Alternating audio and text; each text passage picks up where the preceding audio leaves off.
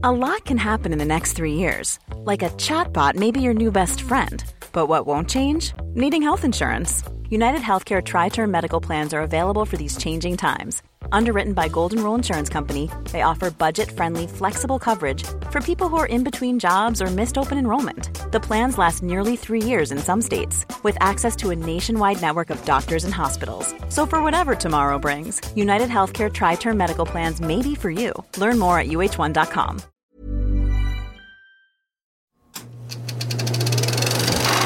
Good morning and welcome back to Grindhouse, where we drink coffee and talk about movies. My name is Sean Tatro, and today with my girlfriend and co-host Leah Diana, we will be winding back the reel to 1985, where after an odd new medical student arrives on campus, a dedicated local and his girlfriend become involved in a bizarre series of experiments centering around the reanimation of dead tissue in H.P. Lovecraft's Reanimator. Let's get into it. Herbert West is at the top of his class in medical school. How can you teach such dribble? These people are here to learn, and you're closing their minds before they even have a chance. What are He's brilliant, but a little weird. I've broken the 6 to 12 minute barrier. I've conquered brain death. His experiments have always been unorthodox. It was dead. But lately they're getting out of hand. And he's just made a discovery that could wake up the dead. Herbert West has effected reanimation in dead animal tissue. What are you thinking? How do you feel?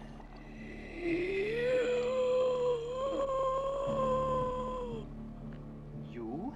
15 cc's of reagent being administered. Once you wake up the dead, you've got a real mess on your hands.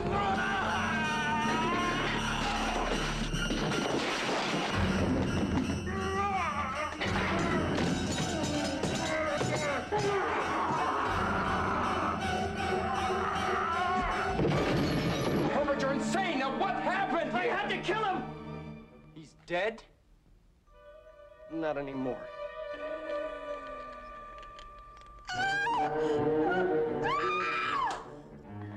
Herbert West brought a lot of dead people back to life, and not one of them showed any appreciation.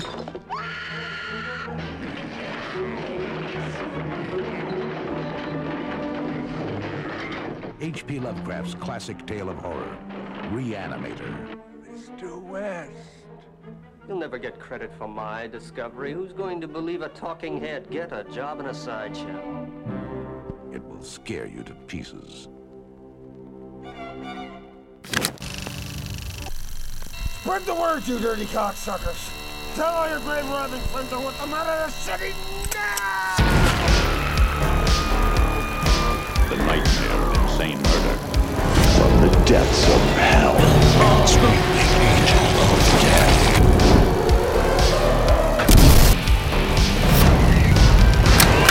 Only at the Grindhouse.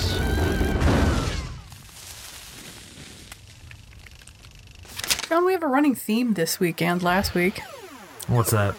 Everybody keeps losing their heads.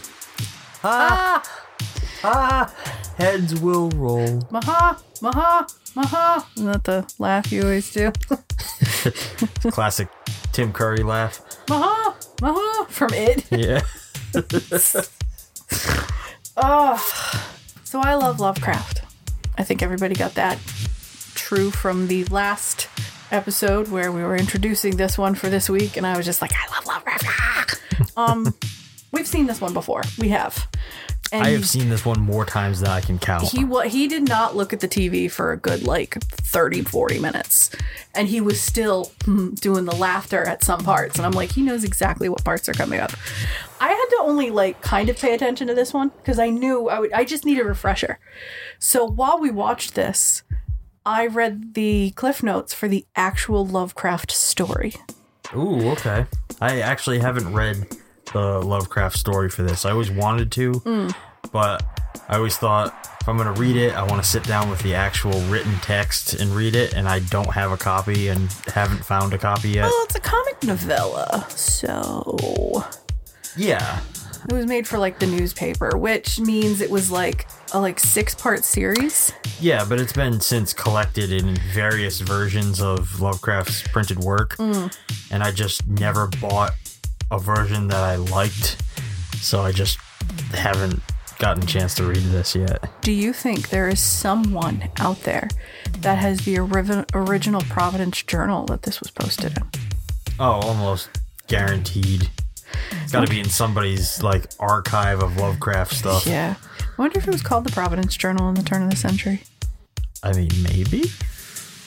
It's only recently that I think they dissolved the newspaper or only deliver on Sundays, and they're digital media only. And you still have to pay to view the website. Which is fucking stupid. Which is dumb, because I can get my news anywhere. But I guess in the age of digital media, where everybody has either Kindles or they do everything on their phone, they got to make money somehow. It's a shame that newspapers don't really exist anymore. I remember we're reading the funnies on Sundays. I mean, for God's sake, I work for a magazine. You work for a magazine that whenever I told everybody, hey, you know, Sean works for this magazine, they went, they're still alive?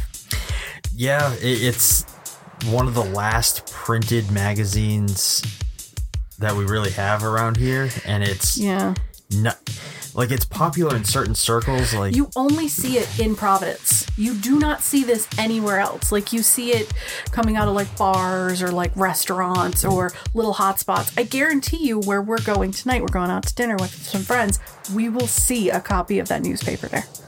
In a place like that, I'd be a little surprised. Nah, I wouldn't. Just because, like, when you walk in, there's a hallway and there's all that advertisement stuff in there. So, but printed stuff is just, it is a dying art, which stinks. Not counting books or like graphic novels,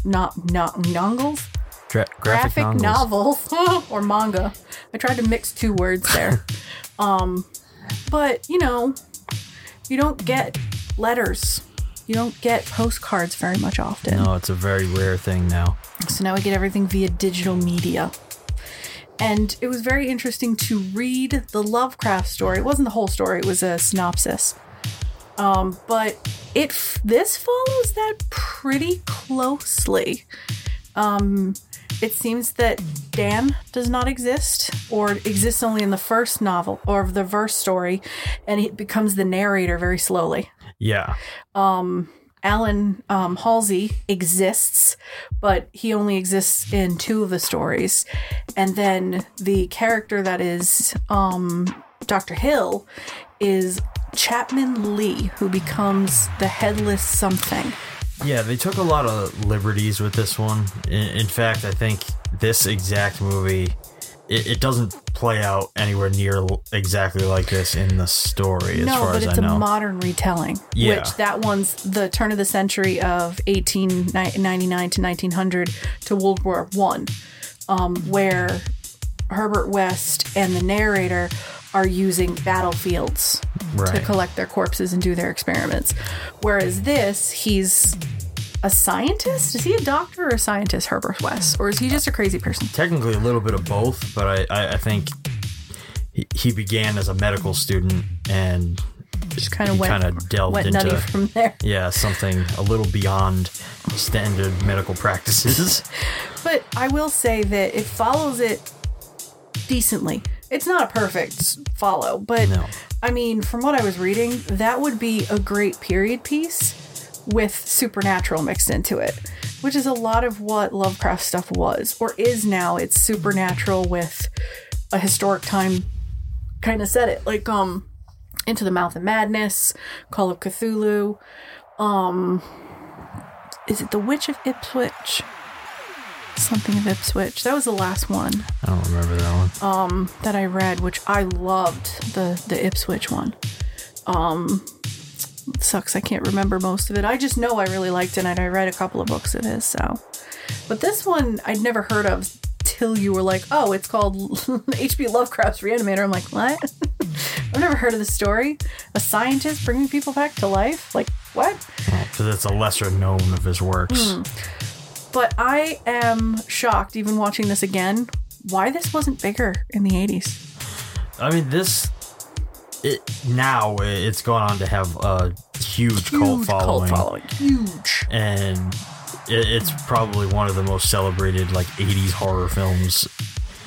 Is this one of the most successful Lovecraft?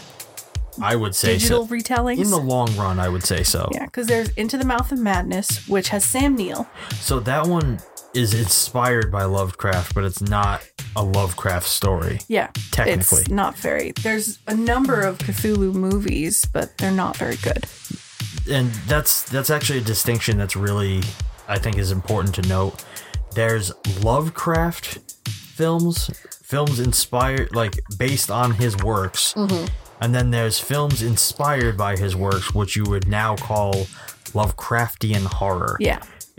Or cosmic horror. Yep. Basically anything cosmic horror is Lovecraftian. Mm. It's a whole different breed that is spawned off of the ideas that Lovecraft came up with, but they are not connected directly to any of his works. Yeah. We've got a couple. I know that I bought Color in Space. Color Out of Space. Color Out of Space. We still haven't touched that. That's with Nicolas Cage. What's another? I know we watched another. Is The Thing very, very loosely? No. It has nothing to do with Lovecraft, but it's Lovecraftian. Lovecraftian horror, yeah. Would you say Critters is a Lovecraftian? So... It's otherworldly. That's another distinction that has to be made. So, like, cosmic horror doesn't necessarily mean space or alien related. Cosmic horror is more about the idea of the unknowable terror. So you would think interdimensional. Interdimensional, something you cannot fathom, something you cannot completely comprehend. A lot of people kind of just take cosmic horror and Lovecraftian horror and just be like, oh, tentacle monsters or space horror. That's not true. No.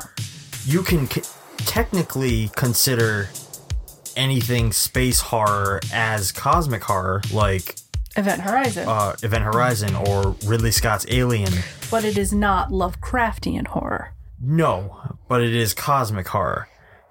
You wouldn't take something like Mars Attacks and call that cosmic horror because that's just alien shit.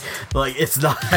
That's a comedy, but that's in our wheelhouse too, guys. Ugh. These are very muddy waters that this film exists in, or that Lovecraft in general exists in. Especially since so many people have kind of taken those base ideas and run with them to create what we get now with cosmic horror.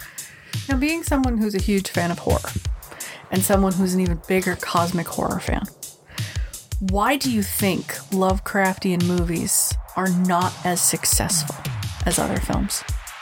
Because I think Lovecraft's ideas are inherently interpretive. So if you try to take something he wrote to page and put that to screen, it's often not going to match what somebody else pictured in their mind when they read it. Okay. So a prime example, and this isn't of Lovecraft, but it's of someone just as Lovecraftian as the man himself, Stephen King. Okay. So he wrote It. And at the end of It, which everybody at this point knows, there's the creature takes a form that is described as spider-like, but you never get full detail on what it is. Because it's up to the reader's interpretation. Yeah, he gives you clues. Like, he's like, oh, it's spider-like. I forget the exact terminology he uses to describe it, but flash forward to the... Autumn, seriously, stop moving. She gave you so much sass in that face. Like, bitch, I'll move. All right. Flash forward to the 90s TV miniseries, and that at the end of that, it's a big spider monster. Yeah. Because they just very roughly took what he described and just, it's a spider. It's a big spider. Yeah. But the newer one took the interpretation a little less literal. Yeah, the newer adaptation took that, all right, it's spider-like, and they gave it, like, a bunch of legs, but then they took the idea of the clown and wove that in, so they created something of their own, which I think worked. Like, it was much more Lovecraftian than the 90s miniseries. But that's like a good example of people taking, let's interpret it to screen, and it's nothing like I would have pictured it. What did you picture? See, when I read something like that where it's very vague and it doesn't completely give you all the details of what you're supposed to be envisioning, I don't envision it. Wait, what? I have to envision everything when I read. I don't know if it's just the way I am able to think, but I will basically take that idea and say it's like, it says, it's spider-like and it moves quickly along the walls and stuff like that. I'll just kind of take those notions and it'll be almost like a vague silhouette in my head. It won't have a distinct form. It won't have a body or like a true actual form you can see. It'll be like shadows. Sort of. How do you function reading? I have a very cinematic brain. Well, that's true. You're very by the book with that kind of stuff.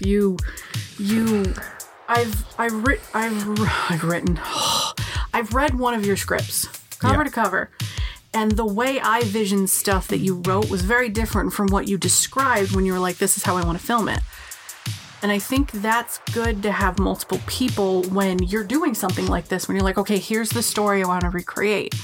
And it's like, okay, Herbert West, let's make him a medical student. Let's make him very interested in, how the brain works and how it functions and how to breathe life back in, rather than just kind of be more of a morbid tale of these two young gentlemen who are, experimenting on bodies. This is something different. It's for scientific purposes to bring life back in.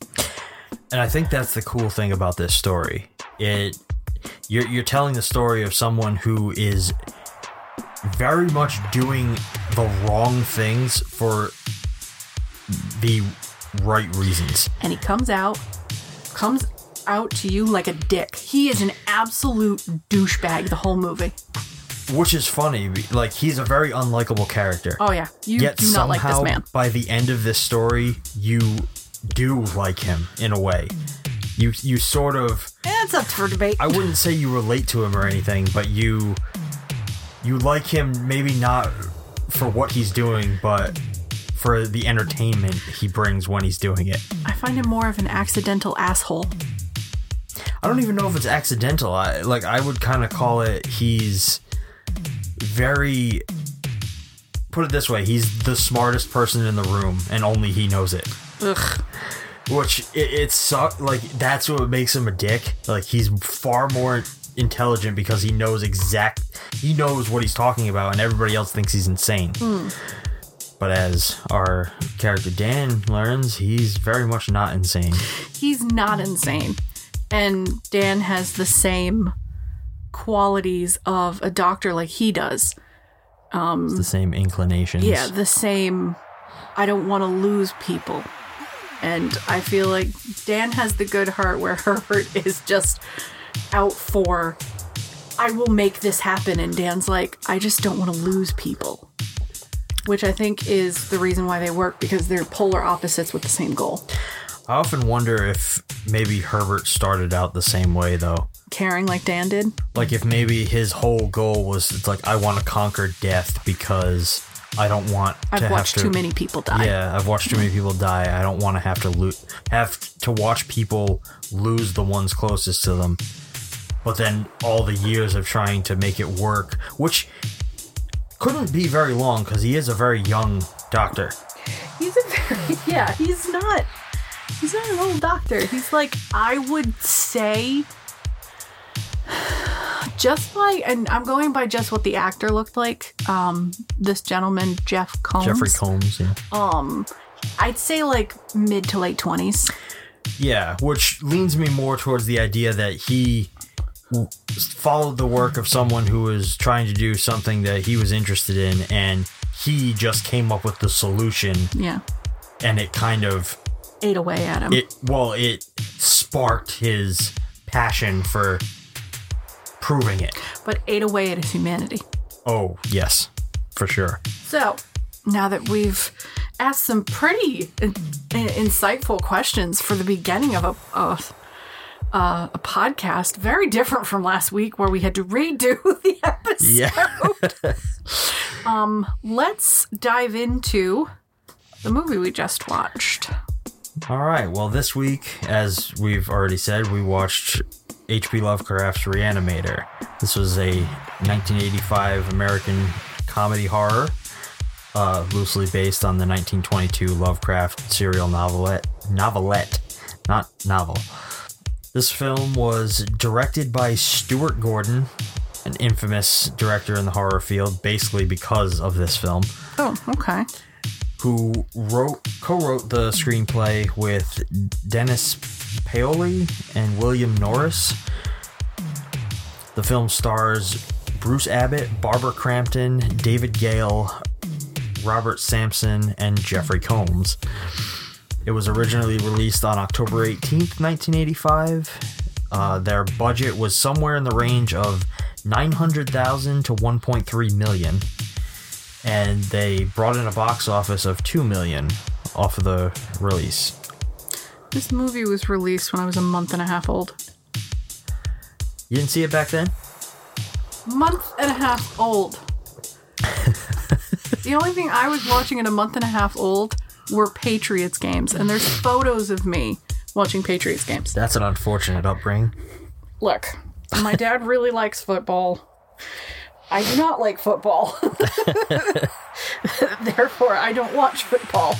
I vaguely remember the 80s. I vaguely remember horror movies in the 80s. Obviously, I was never allowed to watch them like your family. Why not? Because my parents are normal. I watched Care Bears and frickin' Disney Channel mini goofy Disney movie shit. So, before we get into the play-by-play, because you could probably do the play-by-play in your sleep, I would like to touch upon the cast. Okay. Because in this cast, there's a couple of people you might know, and then there's the legend of Stream Queens, Miss Barbara Crampton. Oh, Barbara Crampton. Did you have a crush on Barbara Crampton when you were a child? I am not ashamed to say that I did. And you can see every part of this woman's body in this movie. You know what? I'm not ashamed to say that I still do. Barbara Crampton, even now, is a gorgeous fucking woman. Up. I think she's, about 60 now? I don't know exactly. She is a beautiful woman at 60. She looks good. Barbara, you look great. You look gorgeous. Sensational. From a man that had a crush on you at the age of 3. Oh, yeah.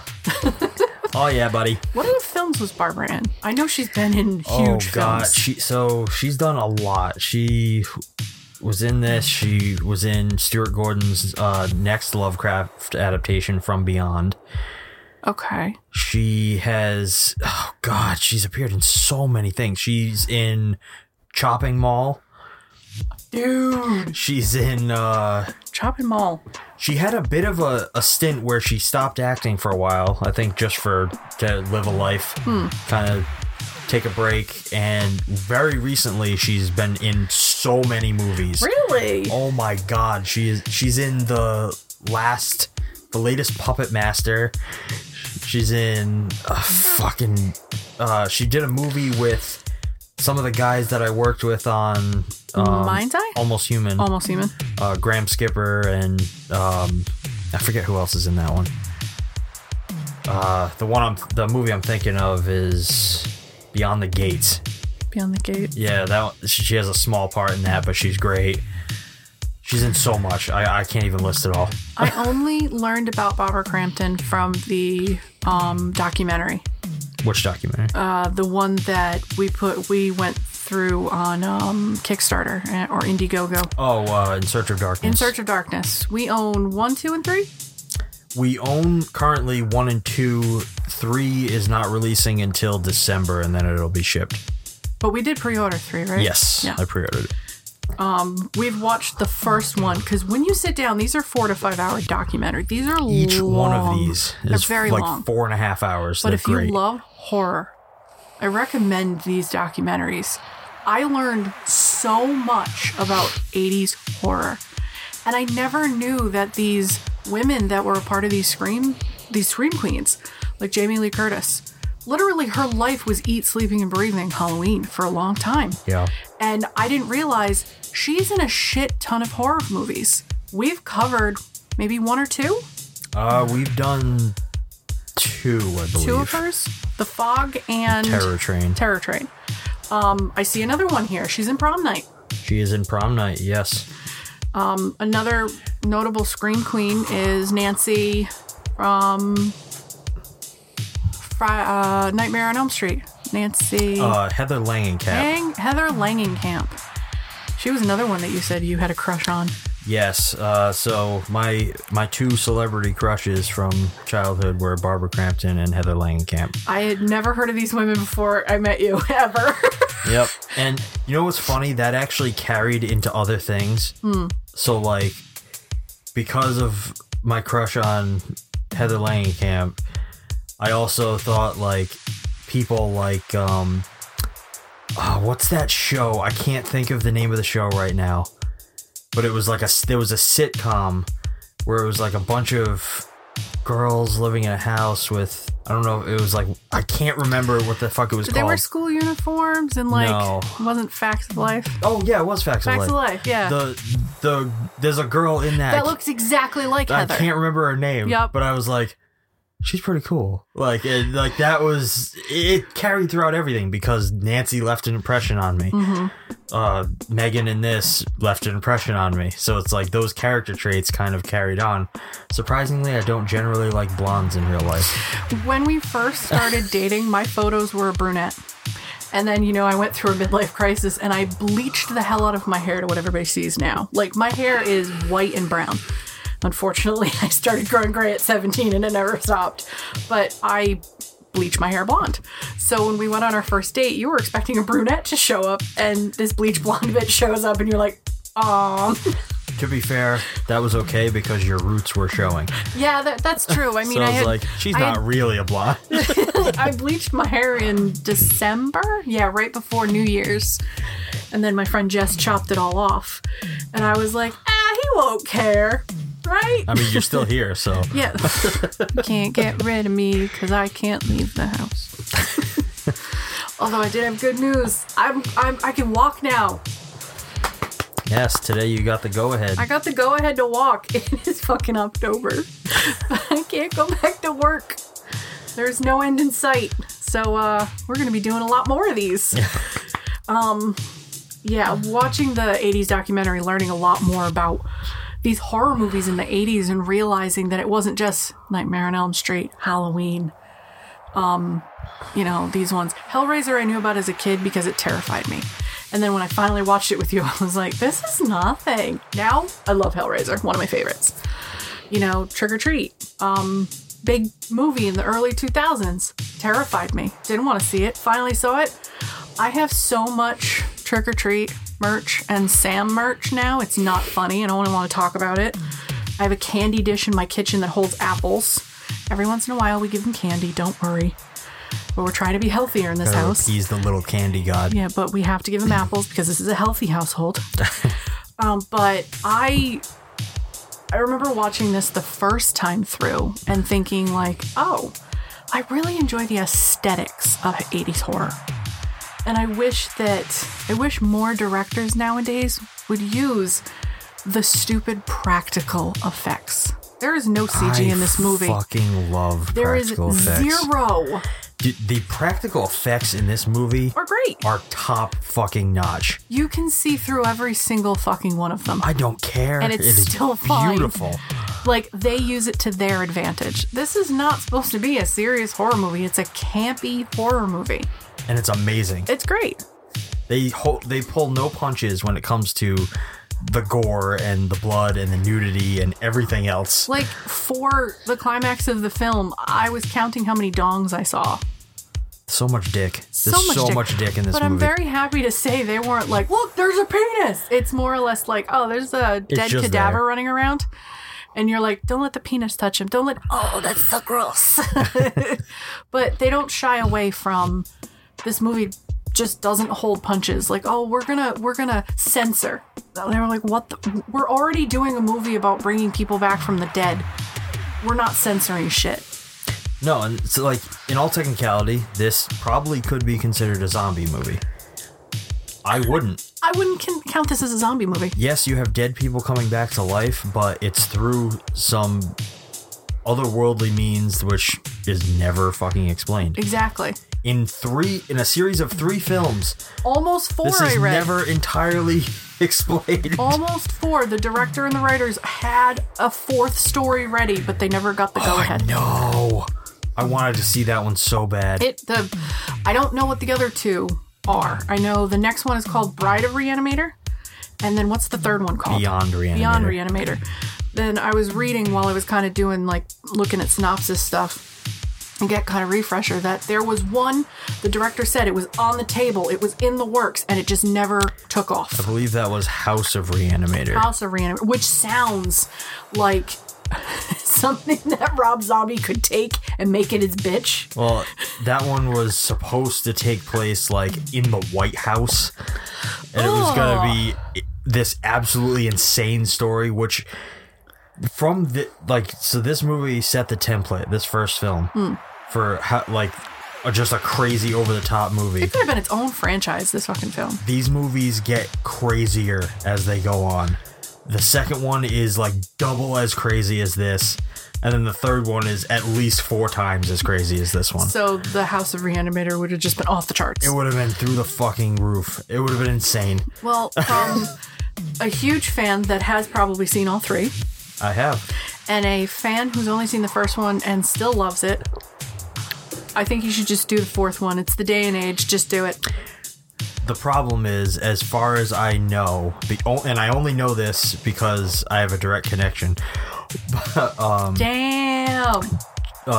So let me tell that story. So when I first started working on the movie Mind's Eye, it was still in pre-production. I joined that very early on as I was going to do behind the scenes for everything. Mm-hmm. So one of the discussions that I was privy to taking place was that director Joe Begos was actually interested in hiring Jeffrey Combs to play the villain in that movie. Oh. But Jeffrey Combs, because he had known him through Graham Skipper, who's the lead in that film and Almost Human. He did Reanimator the musical, playing Herbert West. Oh, cool. Which was also, I believe, done through Stuart Gordon. So Joe worked for Stuart Gordon for a while before he passed away, unfortunately. And obviously he met all these different people, so he got to become somewhat friendly with Jeffrey Combs. So he asked him to do Mind's Eye, and from what Joe had told me, Jeffrey Combs turned it down because he just didn't really like the idea of playing another mad doctor.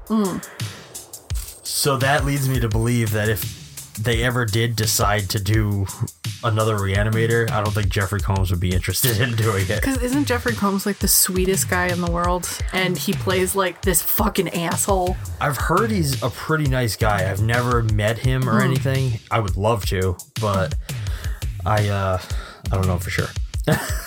I love the fact that you actually have set stories and you actually have stories about some real actors. Like, that's pretty cool. Yeah, and hopefully I'll have more in the future. God, I hope so. But anyways, who else is in this movie? Who is the tall, gaunt, already looks like a skeleton Dr. Hill? Dr. Hill is played by the infamous David Gale. Who is David Gale? David Gale is a classic actor. He has been in so many fucking things. So much shit. And some of it's not even fucking very good.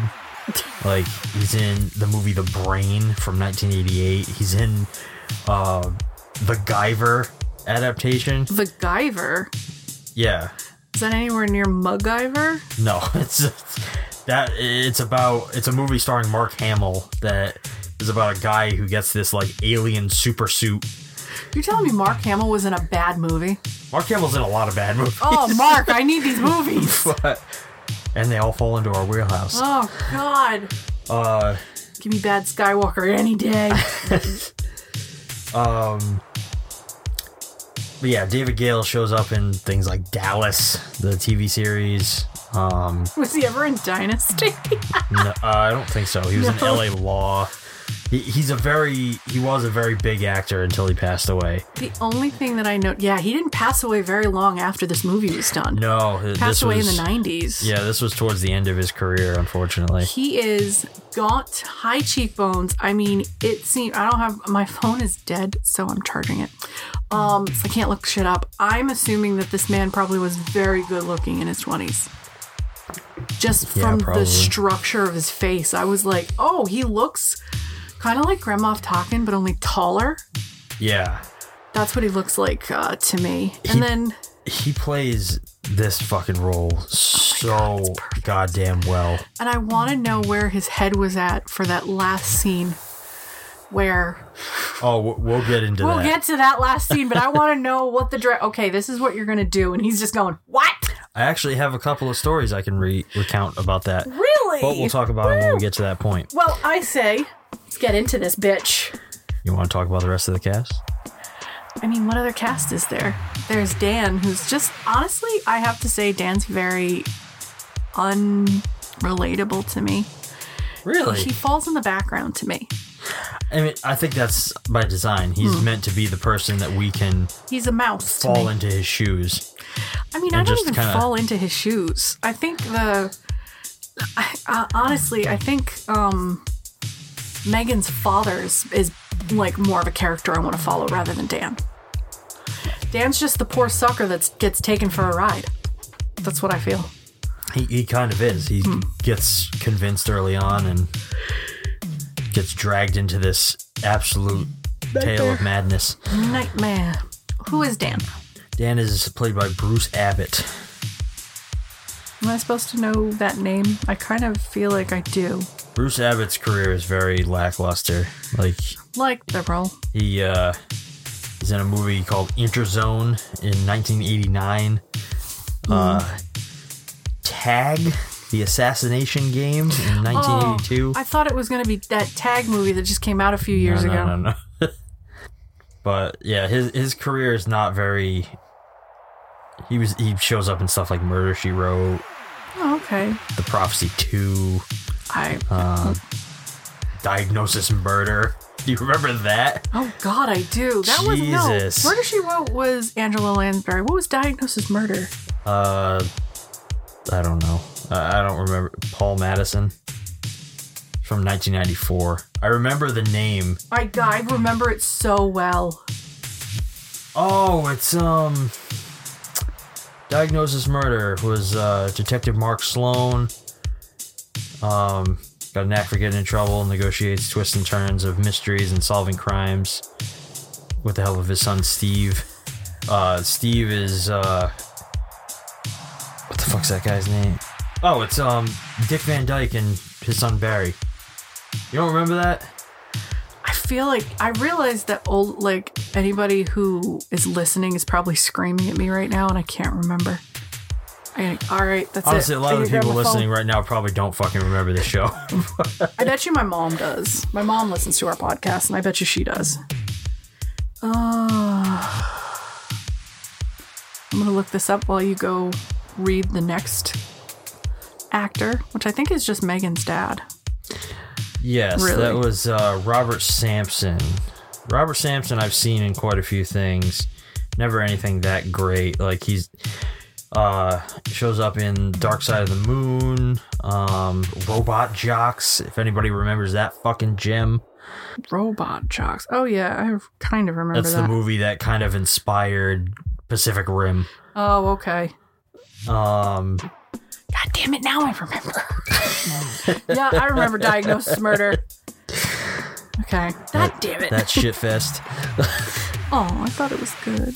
But yeah, like a lot of the heavy hitters in this they've had long careers. Though a lot of people now probably wouldn't know who the hell they are, unfortunately. Yeah.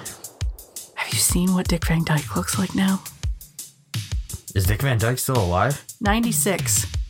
That was him at the Kennedy Honors recently. Good God, he looks like a fucking crazy Santa Claus. Either that or, kitties. He could play him in a live action right now. He could. He still has that goddamn smile, though, like... Yeah. He looks terrifying. Alright, back on track. I gotta put Dick Van Dyke back in the box. Ah, shit. So it's worth noting that the special effects department went through 24 gallons of fake blood during this shoot. Ugh. And they said that Reanimator was the bloodiest film they had ever worked on at that point. And in the past, they had only ever used... They'd never used more than 2 gallons of blood. There was so much blood just for the head. Oh my God, there's so much in this movie. It's crazy. Ridiculous.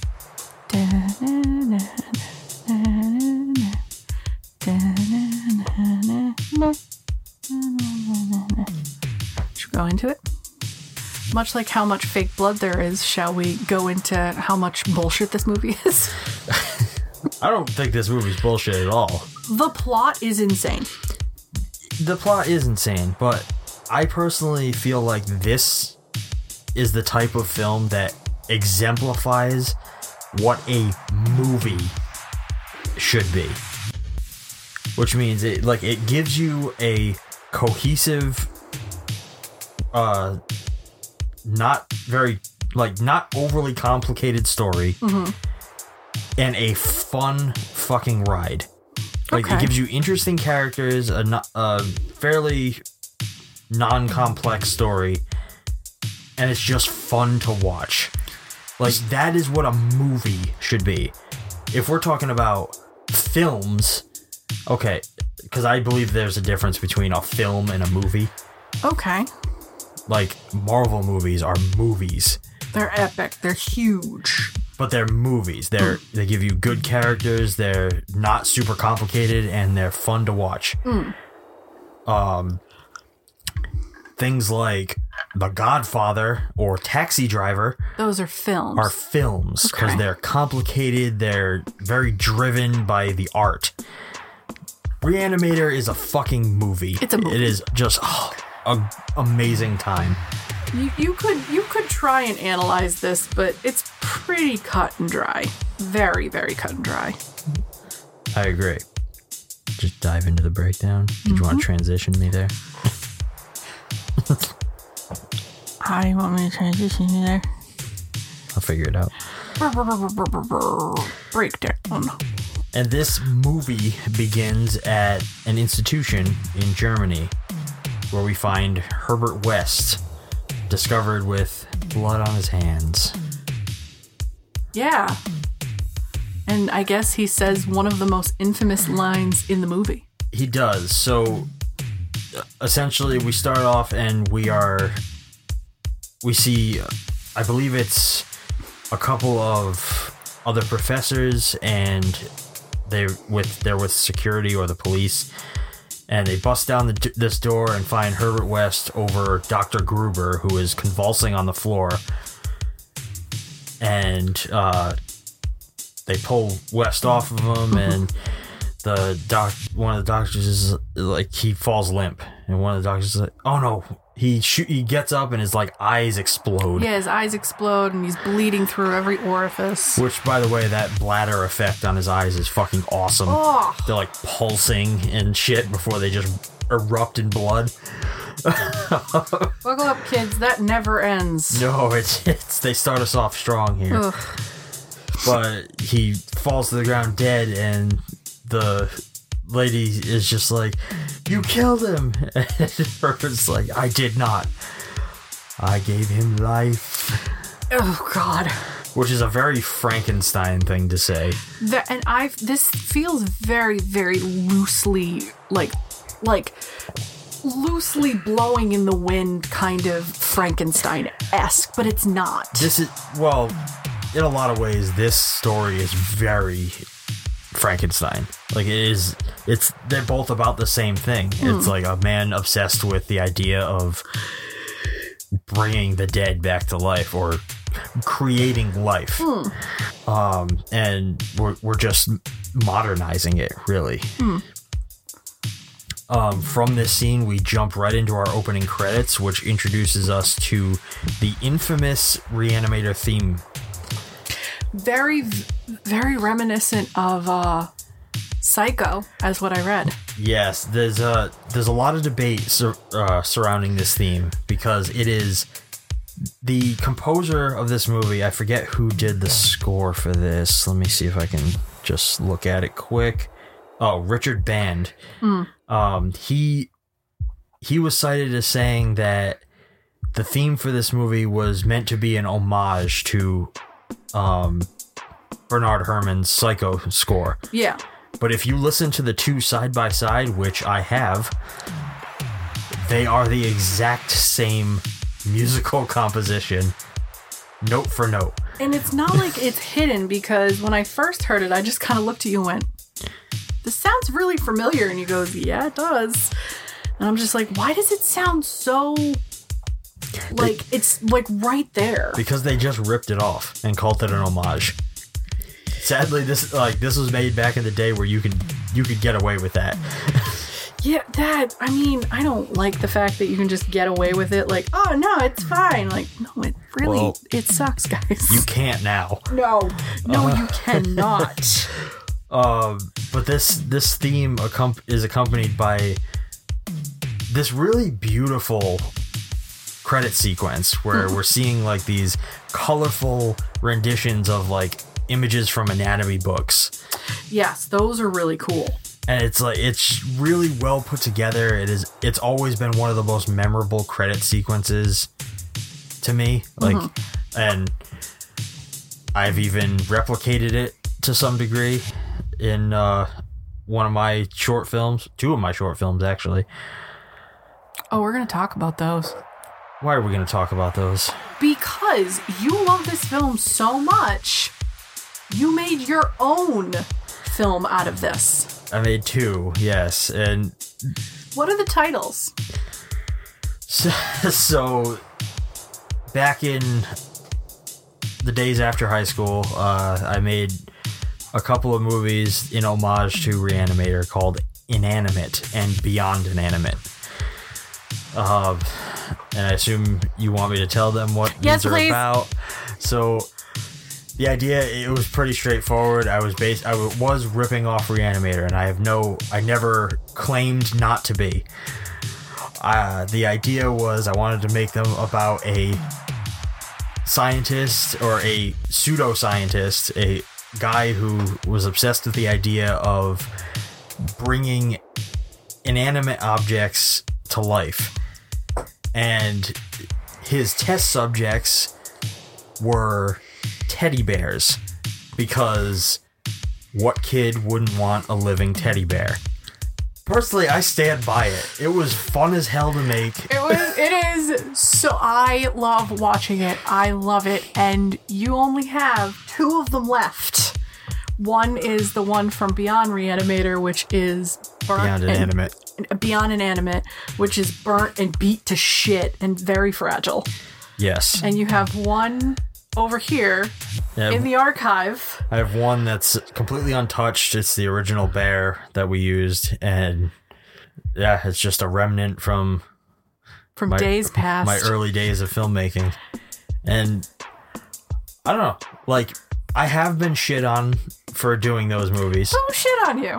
I won't name names, but I know who shit on you, right? People have shit on me for making them because it's like, oh, you're just ripping off Reanimator. Yes, but I'm having fun making movies. Like, that's why I made them, to have fun. Isn't that what fair use really is? Like, yeah, it's kind of loosely what fair use is. Like, yes, it's the same thing, but it's having fun with it. Like, you're not claiming the material. Like, this isn't mine. This is Reanimator. This is Lovecraft. But it's just fun. It is a great fun movie, and I think one of my favorite scenes is our friend Andy outside doing something. I forget what it is, and he still comes out of a bulkhead with a gas can. Yep, and he still has that fucking Andy grin, and I'm like, you're in a movie. Don't do that man can't stop smiling no matter what. It's impossible. I've never seen that man upset, and I've known him for when he's just 5 sitting years. on the couch, completely zoned out, he has a smile on his face. Like, it's just permanently ingrained in his skin. Andy, if you ever listen to this, we know you're not. We know we'll find you. You're in your house on your fucking couch. If you ever do listen to this, we know that you're dead inside. Stop faking. We blame your wife. Oh, shots fired. But I never saw Reanimator. I saw your short first, and you were like, "This is based on Reanimator," and I'm like, "What's Reanimator?" And you're like, "Oh, bitch. What do you mean you don't know what Reanimator is? You love Lovecraft and you don't know what this is?" I'm like, "No."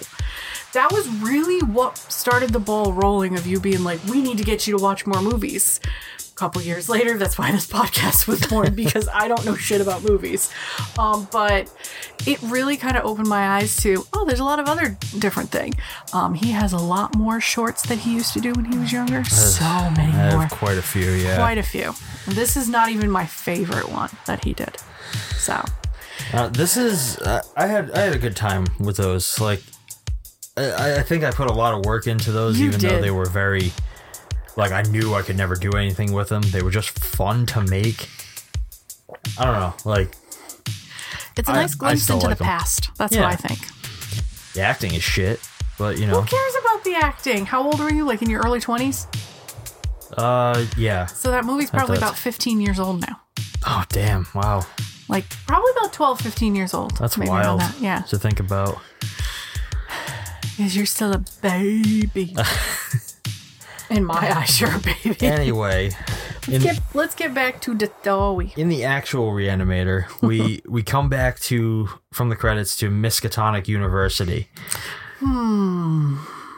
where we meet young Daniel Cain attempting to save a rather large woman who has coded. Yep. In this scene, we learn that he's unwilling to give up on saving people. So, like, even when all the evidence proves that he's failed, he's still trying to resuscitate her. He got yelled at. He gets yelled at for it. And that shows us right from the opening moments with him, this is his weakness. Yeah. This is our main character's weakness. He can't give up on people, which becomes a big deal in the end. Yes. But he's not really reprimanded. He's scolded for the fact that a good doctor should know when to stop. And that's the lesson that he has to learn. As somebody who's been to her fair share of fucking doctors in the last 2 or 3 years, it is nice to see a doctor not wanting to give up no matter what. It really is. I agree. Honestly, I don't think that's a fault of his. I think that is something to be cherished, because if he were to become a residency doctor, if he were to like have his own practice, you know he won't give up on his patients no matter what happens. That, you have to take into account the fact that, and I'm going to use this word with a grain of salt because I don't entirely believe in all the concepts behind it, but miracles do happen in terms of things like people it's that one extra jolt of the paddles, or that one extra breath into the lungs, so to speak, that sometimes that's all it takes to resuscitate somebody. And the fact that he's willing to keep trying until he physically can't anymore, I mean, that shows that he's willing to at least hold on to that, just maybe. He cherishes life more than other people do. Which I think is why he's the perfect foil to Jeffrey Combs. Yeah, because he values life, I don't want to say for profit or for personal gain. He values being able to conquer life. Yes. To where Dan would like, if something happens, I'm not giving up on you because I don't want you to give up. Jeffrey Combs' character, Herbert West, is like, you can give up, but I'm going to make sure you live. And it's like you both have the same ideas, but... Same goal. Yes. Different ways of approaching it. Yeah. So following this opening moment, he is told to bring the body down to the morgue, and... Selling a little or a lot? Shopify helps you do your thing however you cha-ching. Shopify is the global commerce platform that helps you sell at every stage of your business. From the launch your online shop stage to the first real-life store stage, all the way to the did we just hit a million orders stage. Shopify's there to help you grow. Shopify helps you turn browsers into buyers with the internet's best converting checkout. 36% better on average compared to other leading commerce platforms. Because businesses that grow, grow with Shopify. Get a $1 per month trial period at shopify.com/work. Shopify.com/work. I'm Sandra, and I'm just the professional your small business was looking for. But you didn't hire me because you didn't use LinkedIn Jobs. LinkedIn has professionals you can't find anywhere else, including those who aren't actively looking for a new job, but might be open to the perfect role, like me. In a given month, over 70% of LinkedIn users don't visit other leading job sites. So if you're not looking on LinkedIn, you'll miss out on great candidates like Sandra. Start hiring professionals like a professional. Post your free job on linkedin.com/people today. In doing this, sorry, let me start that again. Following this, he's told to bring the body down to a morgue, where this becomes an important set later on. Like, throughout the movie, they keep returning to this set morgue. is a huge deal. Here, we set up the security guard, who becomes mildly important later, the laser drill technology, and the cold storage freezer. All of this plays a part in the rest of the story. While he's down here, we are first introduced to Herbert West officially through Dean Halsey. And we're also introduced to Dr. Carl Hill, who's going to become the big bad of this movie by the end. Carl! Are you doing Charlie or are you doing Walking Dead? Walking Dead. I was doing Charlie. Carl!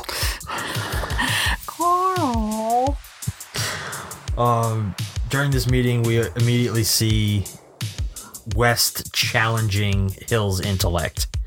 So he's looking down on him and his work with an absolute disdain. Oh my god, he rips him a new one standing there. Absolutely up and down tears him. Immediately accusing him of plagiarism. Like, not even like, hi, nice to meet you, by the way. It is, you're drab, you're dribble, you've stolen this, you're terrible, fuck you. And I'm just like, whoa! Herbert! Yeah, it's pretty... He's a pretty intense character, and that's, I think, why it's fun to watch him. You enjoy him. I do. Next thing we see, Dan is posting on a bulletin board an ad for a roommate. Room for rent.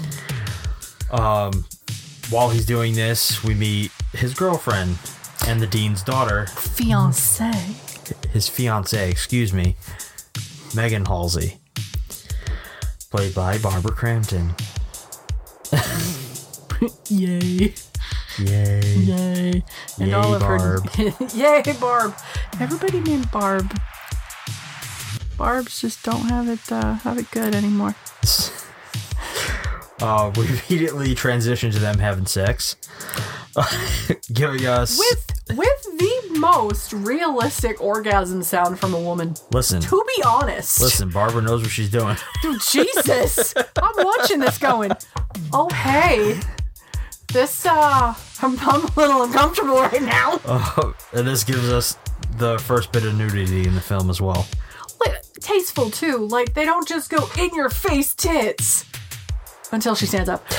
Yeah, they kind of do though. They don't show the nudity during the sex. It's when they get up to get dressed. Yeah. Which I'm like, all right, tasteful. This is the only time it will be, kids. There's some dialogue here of them fooling around. You lied. This is not the first nudity.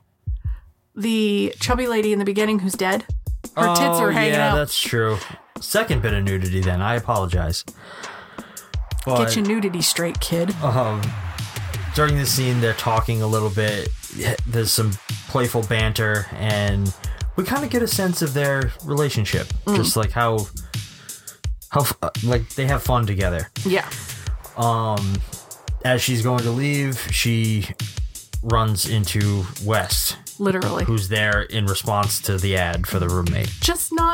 It's just not like, I'm here for the ad. She throws open the door and he's like, I'm here. I'm like, Jesus Christ, Herbert. Because he's pompous. Pompous and stupid.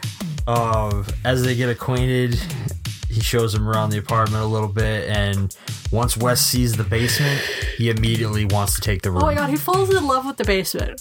He does, like, that's what sells him. Doesn't even care about the room. And in this series of events, we kind of see that Megan is immediately getting bad vibes from him. Oh my god, she gets the heebie-jeebies the moment he introduces himself, which is hilarious. And she's urging Dan not to take him in. Unfortunately, Dan doesn't have any reason to deny him. Mm-hmm. So, they become roommates.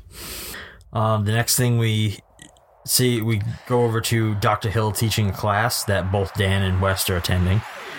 Throughout the class, West is interrupting him by breaking his pencils, which is like I guess it's supposed to be like a sign of disrespect. Yeah. Like he's just making this loud noise. Straight eye contact. How would you feel if somebody looked at you right in the eyes and just went with a pencil? I'd be like, the fuck? I'd be a little uncomfortable. I'd be like, dude, get a... And then the dude screams, get a pen. Mr. West, I suggest you get yourself a pen. Can you quote this whole movie? A lot of it. Oh, God. I'm going to hear this for the next 3 days, guys. As soon as Hill dismisses the class, Wes approaches him and begins berating him before anybody's even had a chance to leave. Like, all these other med students are visibly uncomfortable, and he's just... And I'm just like, I'm looking at the girl with the really curly hair going... He's just laying into him. Dan's in the background just like, dude. Like, what did you do? But which kind of just shows you how much he like believes in his work and how passionate he is about the possibility of its success. He's willing to just berate this guy who he barely knows, telling him he's a complete fucking idiot because he believes that brain death occurs after 6 to 12 minutes. 6 to 12 minutes, and Herbert's like, that's not true. I've read the findings of this German guy who I accidentally killed and tried to bring back and then exploded his eyes.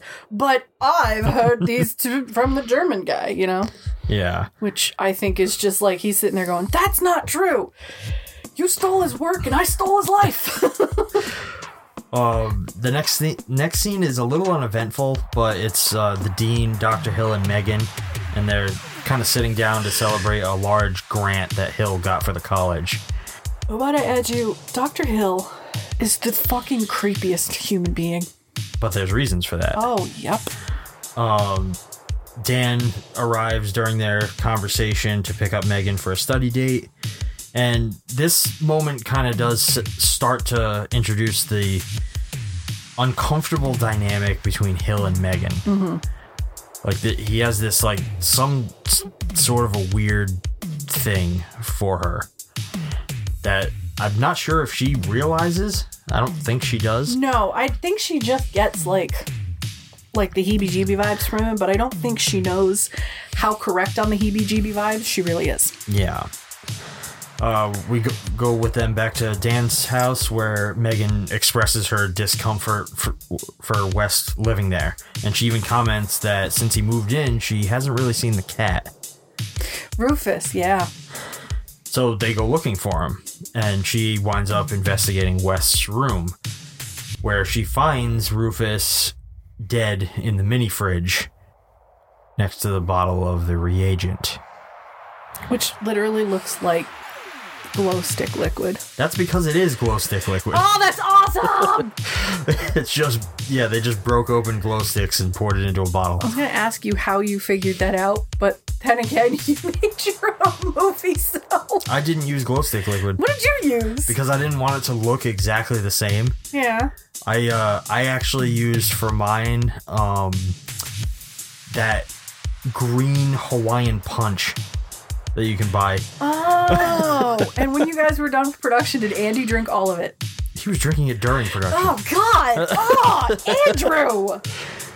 I went and bought like a couple of those big ass jugs of it. Did you go to Walmart and get the value pack? Oh, Christ. But it looks really good on screen. It did. It does. I thought it was glow stick stuff, too. Nope. Yeah, I didn't want it to look exactly the same, so I just went with a different green liquid. Do you think it was glow stick liquid that they just snapped and poured in there and had? Or was it like UV sensitive constantly, so where they had a UV light as close as possible to light it? Well, so glow stick liquid lasts a long time. Like, if you break it and stuff, like you can keep kind of doing it for a while. Not the glow sticks that I grew up with. Like, they're dead after like 4 or 5 hours. I don't know. I don't know exactly how they did it. What industrial grade chemicals are they fucking using, man? No fucking clue. Damn.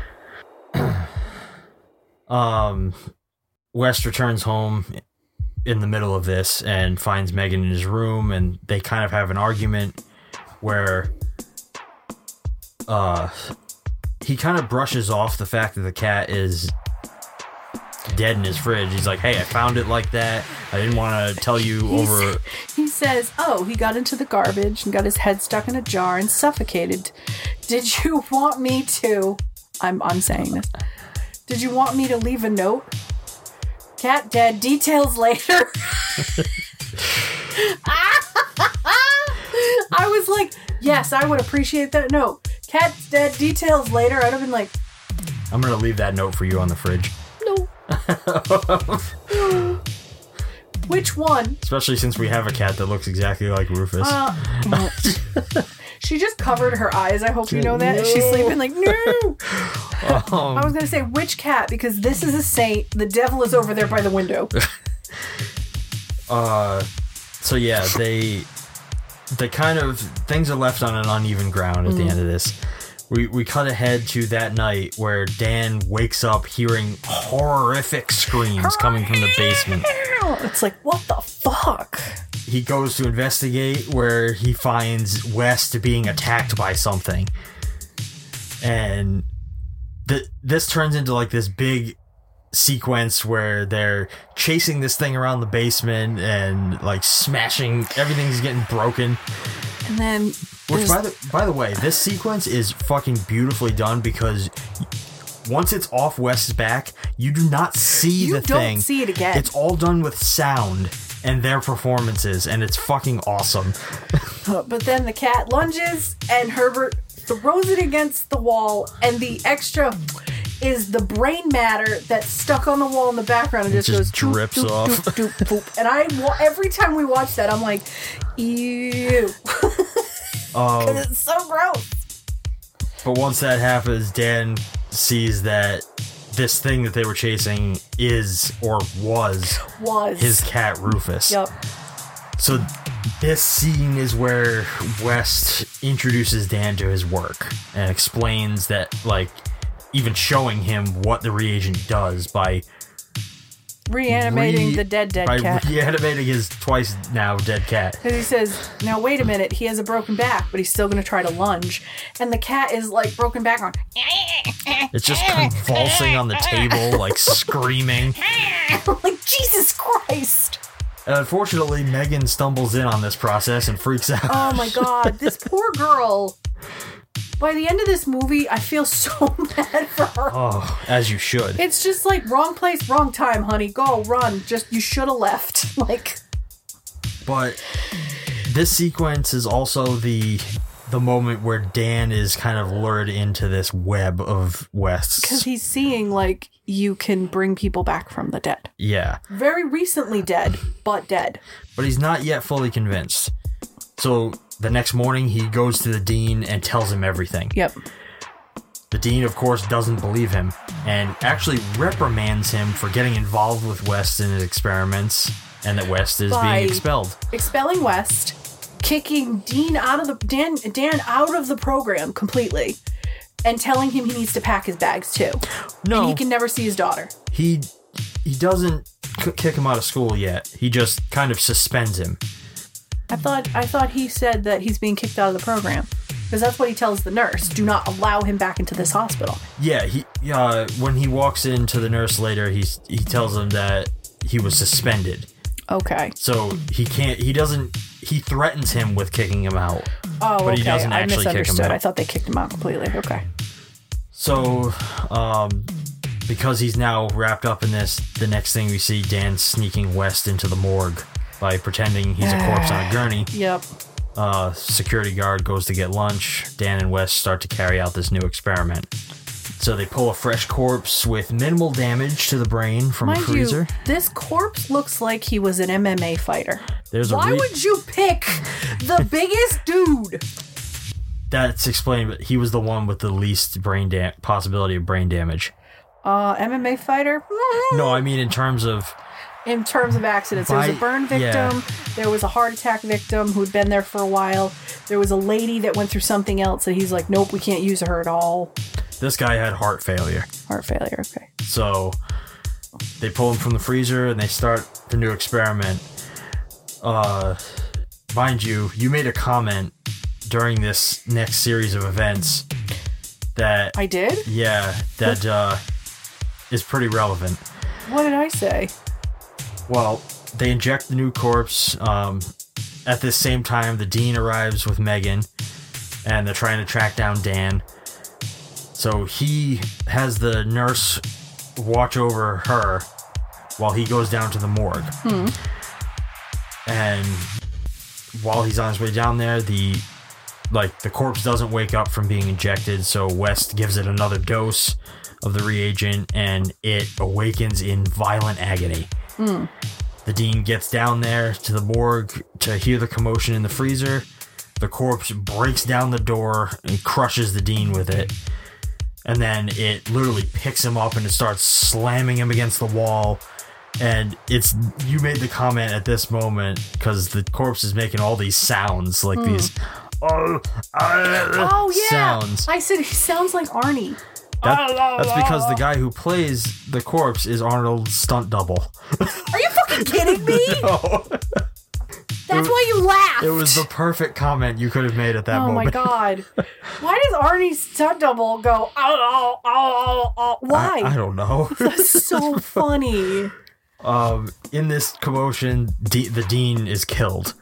Which I was going to ask, how was he killed? He was only beaten a little, and then I forgot the door came in on him. So and the guy jumped on the door. Yeah, he probably got crushed. But West stops all this by ramming a electric bone saw through the guy's chest. Oh. And obviously, it once again dies. And literally, the corpse hasn't hit the floor more than 5 seconds before West is immediately trying to reanimate the dean. And he's begging Dan to help him. Yep. And Dan does so in the belief that he can at least save Megan's dad. Yep. So, this is all going on. Megan finds an opening, gets away from the other doctor, and makes her way down to the morgue. They inject the dean. the reaction is very rapid, Yes. almost instant. And I believe this to be due to the freshness of the body. But he doesn't retain his intelligence. Do you believe that's due to him being crushed? As the movie goes on, I'm not sure I believe that he doesn't maintain his intelligence. Really, you think? I think some manner of primal intelligence is still there. Just based on some of the things that happen later. But he's as dead as the other guy is later. They're just as fresh as each other. Yes, and there's other reasons that I'm going to bring up for that. Okay. But the reaction isn't very different, so he wakes up and basically immediately tries to kill both of them. And he's picking them both up, strangling them. Megan walks in to find this happening and freaks out, understandably. And hides in a corner. Yes, and that's one of the points I'm making here. Is his daughter is still a trigger point for him. I think she's able to get reactions out of him still. Like human instinctual reactions. So she tells him to stop, and he immediately drops them both and goes and cowers in a corner. And the guard shows back up, and West is trying to explain it away, that the dean came in and he freaked out and he was berating them and he grabbed a bone saw and mutilated the body. And it makes no fucking sense whatsoever. No, it's like, Herbert, stop talking. Just stop. But we kind of jump ahead from here and see that Dr. Hill now has the dean in a padded room, and he's promising Megan that he's going to find out what happened to him, but he needs her consent to perform, I forget what kind of a surgery it was, exploratory surgery. On the frontal lobe, to see if there's any brain activity. To determine the cause of what happened. And this is the first real scene where we get that weird rapey fascination that Hill has with Megan. It feels super uncomfortable, their whole conversation. And he's like a little too touchy-feely. Yeah, and he goes into detail. He's like, well, what I'm going to do. And she's like, please stop. And he looks hurt by her saying that. Like, what do you mean you don't want me to explain this? Like, no, it's fine. She then returns home to find Dan waiting for her. And Dan's trying to explain what happened. And he's trying to tell her, like, your father's not crazy. He's dead. Yeah. Like, basically, like, West's serum works. Like, he's not alive anymore. And she's distraught. She doesn't want to hear it.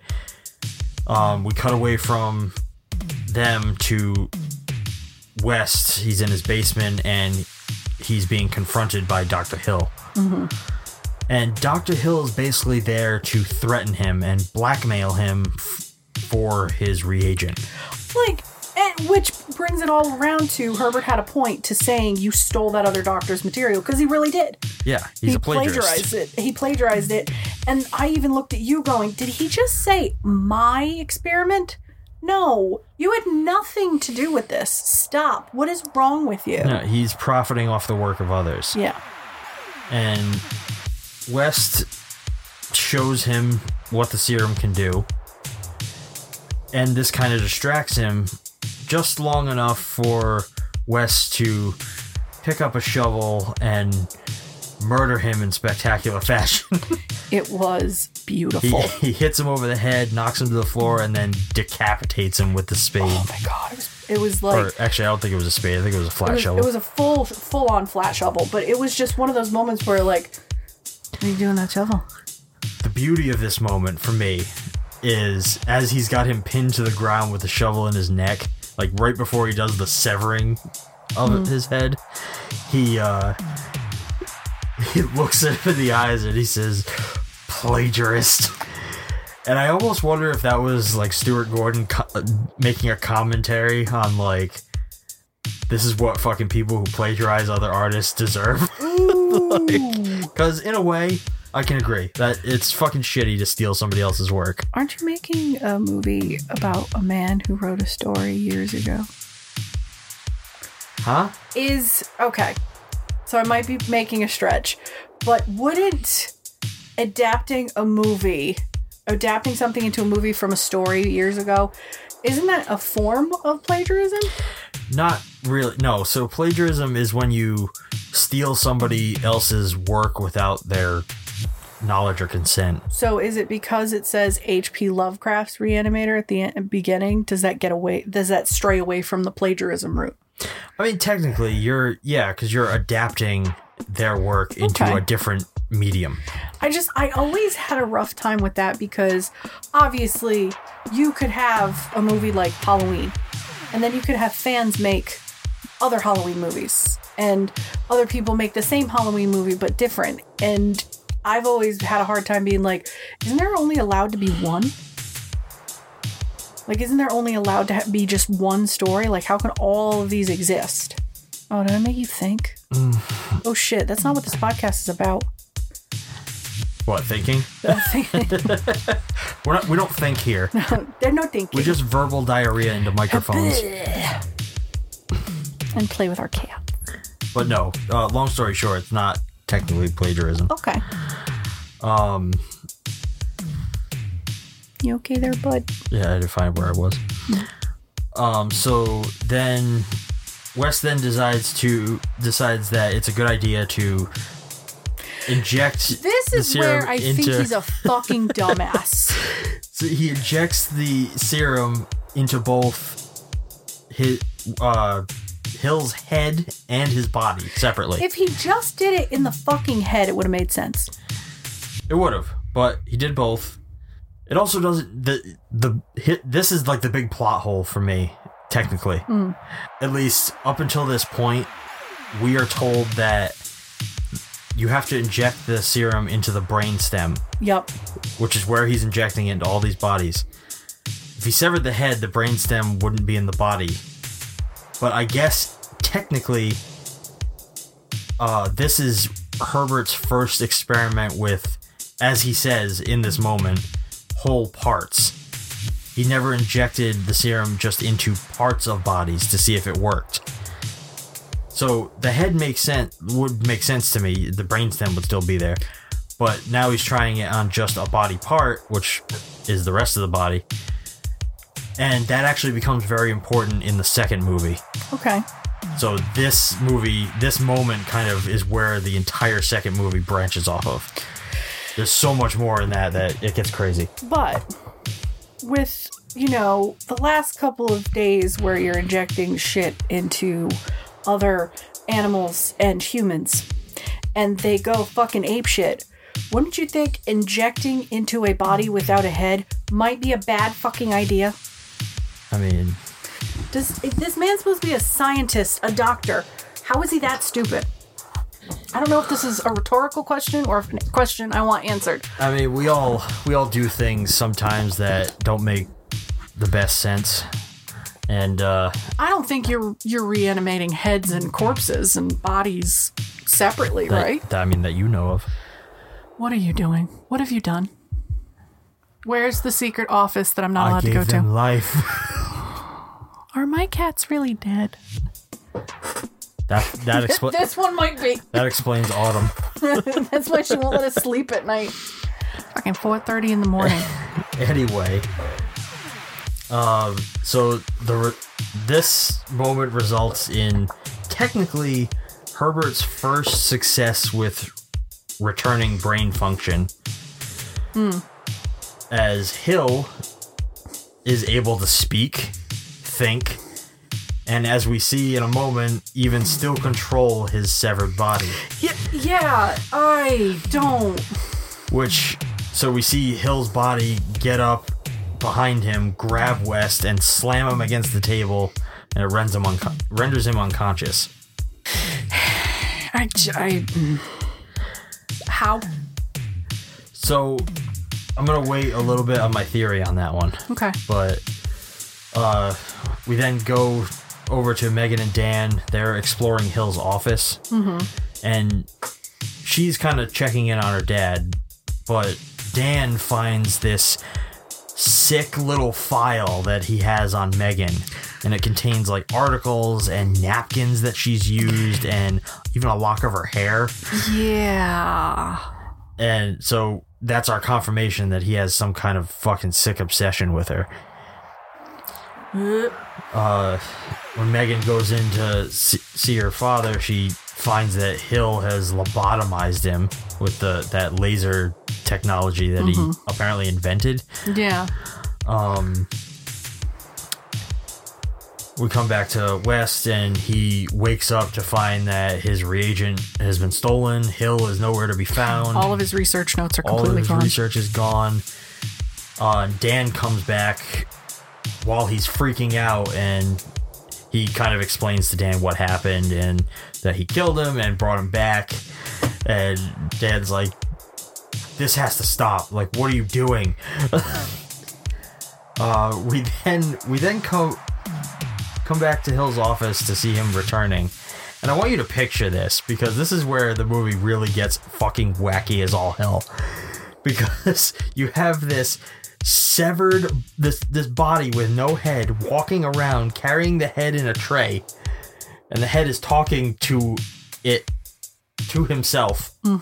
It's so weird, but like nobody has seen this. Like this body walking around without a head on campus. Just like, good morning, Jane. Good morning, Alan. Like, what the fuck? He doesn't have a secretary that he passed. Like, what is happening? But when he comes back here, it's kind of like this little moment where he's like collecting himself. Like he refills the tray with blood. With fresh blood, yeah. Which I guess somehow makes him feel better. And makes him talk better? I guess. But then he goes and talks to the dean through the two-way glass. And he's telling him that basically he needs him to come out now. And I think it's explained to us in passing, like when Dan and West are talking to each other in the basement, that he lobotomized the dean so he'd be able to control him. Which comes into play during the big climax. It does, but did he develop telekinetic powers? So, alright, so that's a theory that actually I think stems from Stuart Gordon himself. From the reagent? No, so Stuart Gordon talks about in an interview that there's like this weird thing in the story where Hill has almost this like telepathic ability where like you see it a little bit in the scene where he's talking to Megan about what he has to do to her dad. And it's like he's almost trying to like hypnotize her. Like he stares directly into her eyes and he's like, this is what I have to do. Like he's like trying to lure her. So you almost get this sense, especially through this scene, because the way they shoot it, the dean is looking into the glass, and it like the glass suddenly becomes transparent, and you can see Hill on the other side. Yeah, I saw that. It's like he's hypnotizing him with his eyes. So they almost gave him like this weird hypnotic supernatural ability, which they don't talk about at all. It's just kind of there. It just happens, and you're just kind of like, which I don't know. I think it's kind of cool. It's interesting. It's different. I have to say, this is the first time where I'm going to be like, I call bullshit. I mean, you're allowed. Like, how can you sit there and be like, this man had some sort of, like, psycho ability? Okay, fine, whatever. And I said psycho, not psychic. He's a fucking creep who believes that he can manipulate people. Yeah. So now you've had your head severed from your body, and you were injected with mysterious glowing goo that has brought you back to life. And now, because you've lobotomized or taken away the frontal lobe of people's brains, you can control them?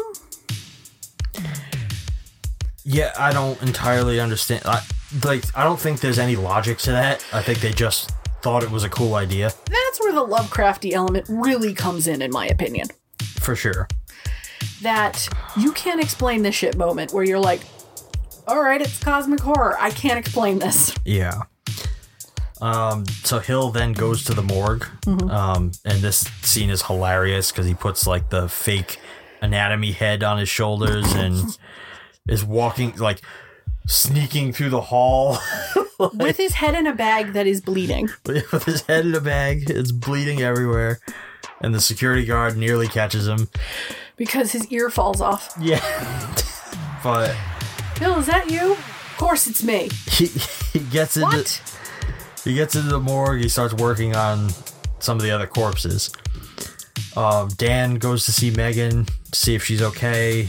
They have this kind of moment where she tells him he should just go away. He should leave and go to another school and just forget about everything. But there's also this cool part of this conversation where she's like, I want to hate you so bad. I want to hate you for what you've done, but I can't.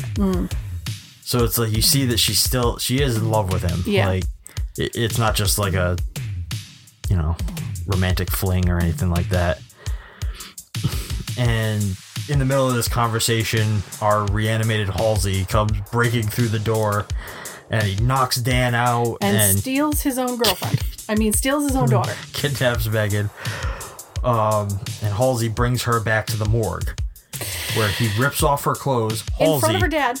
Halsey rips off her clothes. Her dad rips off her clothes and then stands by while Atlas starts to tongue fuck her. No, not quite yet. So, stand by what I say. At first, he's Go ahead, graphic detail. At first, he speaks his monologue as the villain. He speaks a whole monologue, Halsey tears off her clothes, and Hill's body, mind you, they're still separated. Hill's body starts to grope her, fondle her like her boob, like he's a 12-year-old boy with the first pair of boobs, and knock her. It's awkward. And she wakes up during this. They had strapped her down. She wakes up during this. She gets out of one of the straps, knocks the dummy head off of the body. She's understandably flipping the fuck out. Freaking out. And this is kind of where Hill is at his worst. So he's kissing her all over. No, I want detail. I'm not done. You need to describe this because this is almost as bad as the movie that you were on. Well, he's kissing her on her face, on her neck, and then on her with breast. Blood dripping out of his mouth like he's a vampire. There's blood running leaving blood all over her. And then we get what I forget who first said it, but Stuart Gordon describes as the first ever visual pun. The head gives head. So, Barbara Crampton doesn't have a penis, so that doesn't make sense. It's still head. It's just I don't think that's head. That's just different, gone down. No, it can still be called that. Regardless, Hill's kissing down her body, so you can get where I'm going here. He gets to between her legs and he goes to, follow through. And he's interrupted by West. Thank God, it's the only time West did something right. West comes into the room and he starts kind of berating Hill. Giving his villain monologue. Distracting him long enough for Dan to sneak in and get Megan out of the restraints. Yes. Unfortunately, Hill has a backup plan. Hang on, I lost my place. Give me one sec. So suddenly, all the corpses in the room just jump to life, and they're all at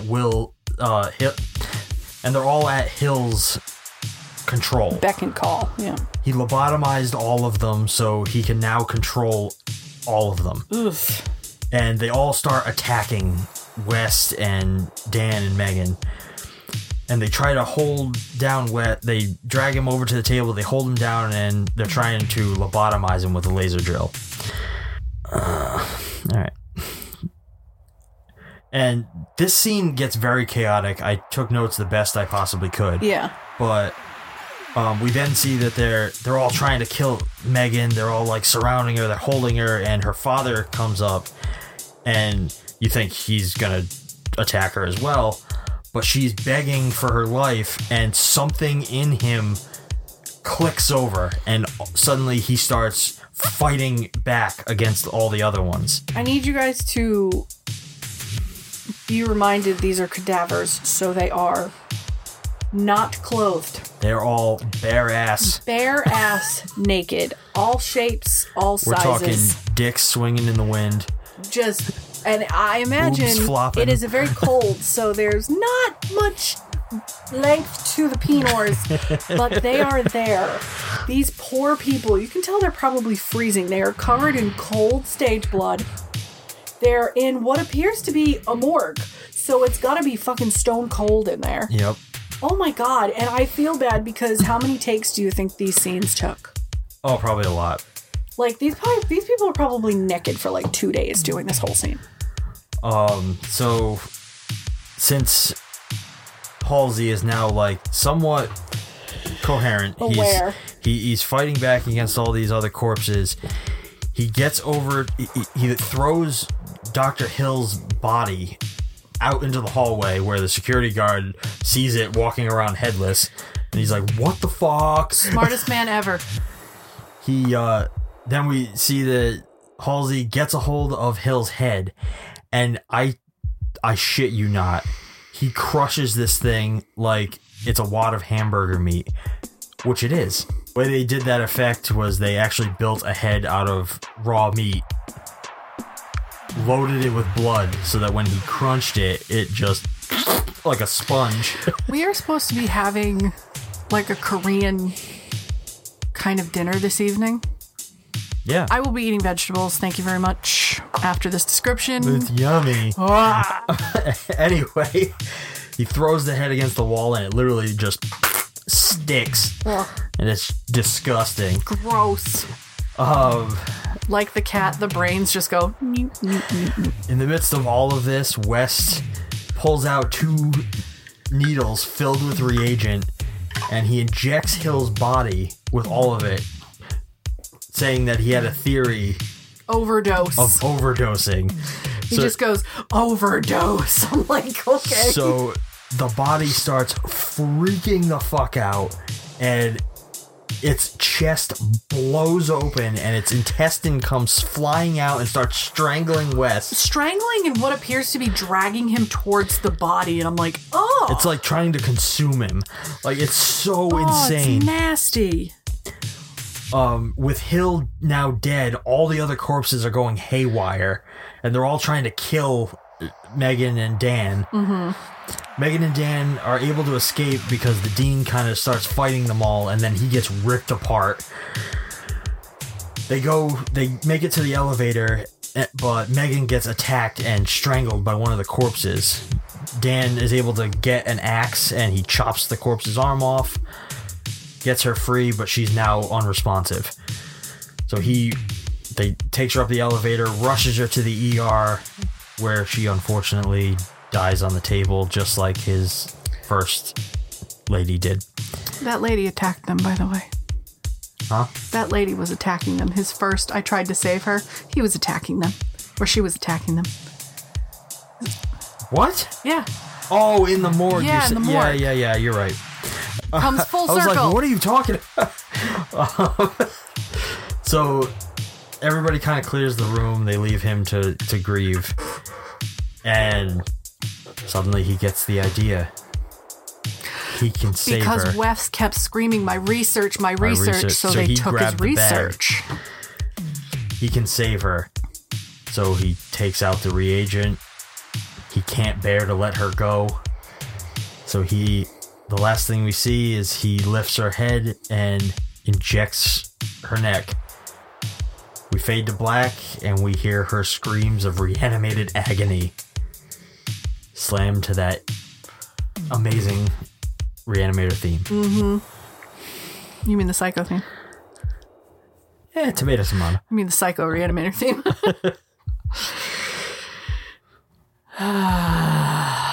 And that is Lovecraft's Reanimator. Herbert West's Reanimator. That sigh tells me you don't like the movie. Let's just get into the questions then. Why, you just want to get this over with that fast? No, this you just do you have any thoughts on the movie? Like closing thoughts before we get into it? No, we can get into it. It's All right, fine. let's get into it. Final overall thoughts about the film. I like this. But there are too many... Excuse me? I have a question. Like, there are too many moments like that for that. This is like the last movie. I like it. You put it on a rainy day. You're doing some stuff. But unfortunately, it doesn't keep my attention. He's making a big pouty face, guys. I like this He loves this movie. Look at my favorite movies. Total opposite from yours. But I still like this movie. I don't think it keeps my attention because there are better stories out there. Okay, I don't disagree with you on that. This feels like something that you saw when you were younger, so it's a feel-good movie for you. Like, this is one of your feel-goods. Well, yeah, all right. So for me, it definitely this movie falls into that same category as things like Fright Night and Monster Squad, and it's nostalgia for you. Well, it's not even just that. It has that same feel, that like kind of funny, overly crazy, like very gory, like type of movie, and it's like a monster movie to some degree. So I don't know. Like, I think I like those style of movies a lot, and we get very few of them. So when they do come along, it's always just awesome. They're like such a fun time to watch. You can do other things while you're watching them. You don't have to like super pay attention. It's definitely one that I love. I've always loved. It's a childhood favorite. I bet you'll never guess who showed me this one. Your grandmother. She did. This got your grandma written all over it. This has your meme all over it. This is my meme. Yep, she introduced this to me. She had the VHS. She showed me this and Bride of Reanimator. Is the Bride of Reanimator the original one you used to have from her, or no? No, that one, that's another copy. But yeah, she showed me both of those. You know what my grandmother showed me? Rodgers and Hammerstein's Cinderella. That's unfortunate. What do you mean that's unfortunate? That's what you show your grandkids. I still like your mama anyways. You better. She's a fucking saint. She's a goddamn fucking saint. Do you have any favorites? Every single time I hear the line, get dead, details later. Like, that's it. That's the one. It makes me laugh. The whole ending sequence is pretty cool. There's a lot going on. It is chaos. And I saw stuff this time that I didn't see the first time. But yeah, I like the ending a lot. So tired. What about you? So this movie is populated with a lot of memorable lines. So like, there's like, I gave him life. Mr. West, I suggest you get yourself a pen. And then like his rant towards Hill, which is, how can you teach such a dribble? These people came here to learn, and you're closing their minds before they've even had a chance. Birth is always painful. Like all these little quips, all these little things that are said. Yeah. But my favorite line is the same as yours. Get dead, details later. What would you want me to do? Leave a note? What would it have said? Cat dead, details later? It is the stupidest so thing. Dumb. As a pet owner, if you came home to that, you'd be like, why? What? My favorite scene, I think, is the scene with Rufus in the basement. That where they're fighting that like, fucking cat. Yeah. That whole, like, from the moment Dan gets down there to them Megan gets down there. Reanimating the cat, yeah. Like, that whole sequence is really... like, it's such a cool scene, and it's that introduction to the reagent, which I just really like it. Does it work? Yes. I don't want to say no or maybe on this one because I do enjoy it. Yes, it works because I think if they told the original story, it wouldn't be as impactful or even topically funny for that point in time. So I believe this does work. Yes. I very obviously think this works. I've watched this so many goddamn times. This movie has awesome characters. It has such a fun theme. Like, it's incredibly gory, but doesn't skimp on being funny as well. Mm-hmm. The music is great. It's super memorable. It also looks really good. Like, we watched the version I have, which is it's just the Image Entertainment release of the Blu-ray. It's Blu-ray, and you can tell all of the practical effects for it. Yeah. But it's not like, oh, there's a wire here or a tube there, or oh, I saw how that was done. It's like you were meant to know that these are corny practical effects back then. So for, 37 years, how the fuck old am I? 37 years later, it works. It's great. Like, it has even more heart to the practical effects now than it did back then. That's how I feel about that part. Agreed. I think, I absolutely think this movie works. Like, it might not be for everybody, but it works it definitely works for horror fans. I mean, for fuck's sake, this Blu-ray, right on the cover, says has a quote from Entertainment Weekly that says, one of the greatest horror movies ever made. Which... Well, it's Entertainment Weekly. I mean, it's not really that credible of a news source. It's not a real news source. It's not a real news source. Would you recommend it? Yeah, oh god, yes, I would.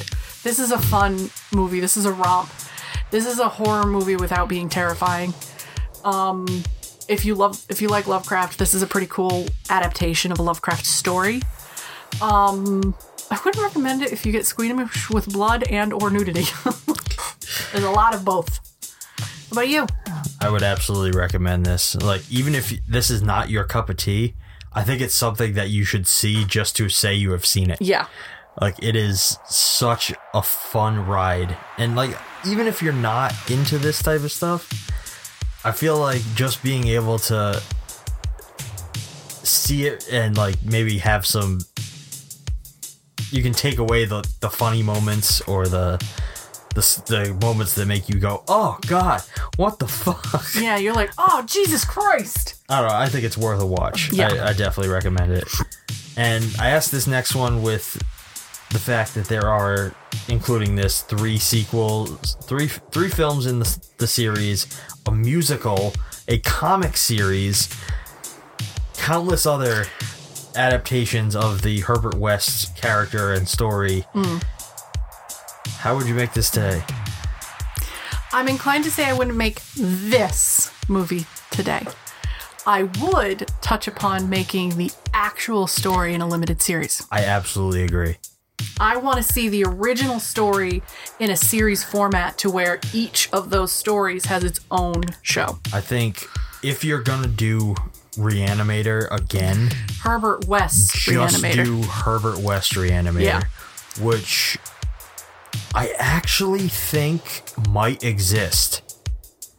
As a film or a series? I don't know what it was, but there was something a while back. I don't remember where I saw it, but there is something called Herbert West Reanimator, and it's like a movie I think it's very low budget, and I think it might even be foreign. But I've never seen it. Always wanted to check it out because I just want to know what it is, because I love this story so much. 2007. Herbert West Reanimator. Director Ivan Zuccone. Yeah, I would very much like to check that out to see if it's closer to the original text. Let's see. It is on Amazon Prime to rent or buy and Apple TV to rent or buy. It is Italian. Ooh, okay. After the loss of his daughter, a famous scientist experiments with a special serum invented by him as it desperately tries to bring her back to life. So that might be closer to the book or the story? Not as much. It's got Herbert West Jr., Eleanor West, young Eleanor, Elizabeth, and Mary. Those are the only cast members. So it's a loosely based. So, all right. Then the picture is pretty... Yeah. The poster is pretty cool. Then I would say that if you're going to remake this, try taking a stab at the original story. Yeah. See if you can adapt that, like, verbatim and see how that comes out. I don't think this version of Reanimator should ever be remade. No. I think this is fucking perfect as it is, and you're never going to top it. But our final question, is this mainstream exploitation or other? I'm inclined to settle this between mainstream and other, or maybe other and exploitation. Only because there's a pretty wide margin. All right. The whole thing. I would put like mainstream in because they did try to get some big names into this and try to make like, oh, Barbara Crampton, this old dude. Sorry, I forgot pretty much the rest of the cast. David Gale, you know, but they tried to get big names on the book where, okay, let's try and make this, but then there's a lot, they don't skimp on the graphic blood or the nature of the film or the nudity. And nobody was asking for this. So I'm actually going to stick this in other. That's where I'm going to put it. I'm going to put it into other. They tried to mainstream this, but this is very much other. What about you? I'd actually call this exploitation. You know, just when I think I can fucking read this man's mind, I can't. I'm trying so hard. I suck at this game, guys. Most people probably wouldn't call this exploitation, but No. I think I would because it checks off most of the boxes. Like it milks this thing for pretty much everything it's worth. It turns it into a like zany fucking crazy ass fucking thing with like as much nudity as they could throw in, as much gore as they could throw in, and it doesn't hold back. Like I would probably call it an exploitation. It's a more modern exploitation, but exploitation. It's an exploitation nonetheless. All right. You have anything else you'd like to say about Reanimator? I think on the anniversary of watching Reanimator, we should bring back Bride of Reanimator. So catch you guys here this time next year when we watch the second half of this. Dun, dun, dun. Unfortunately, we can't watch the third. We don't have a copy, or there is no copy? Came out in 2003.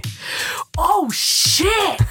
I think it was 2003. So no, we have to stop at Bride of Reanimator. Hang on. Which one was that one called? Beyond. It is 2003! Maybe we'll have to do some kind of special thing for that, but maybe for our supporters, we'll throw up a special episode.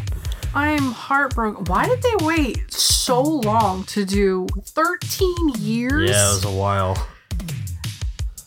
Damn. It gets crazy. It looks pretty good in 2003. It does.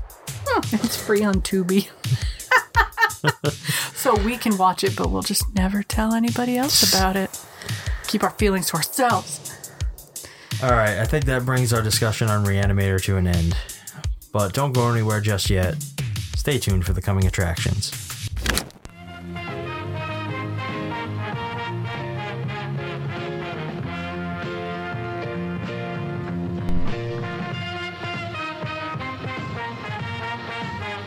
Here we go!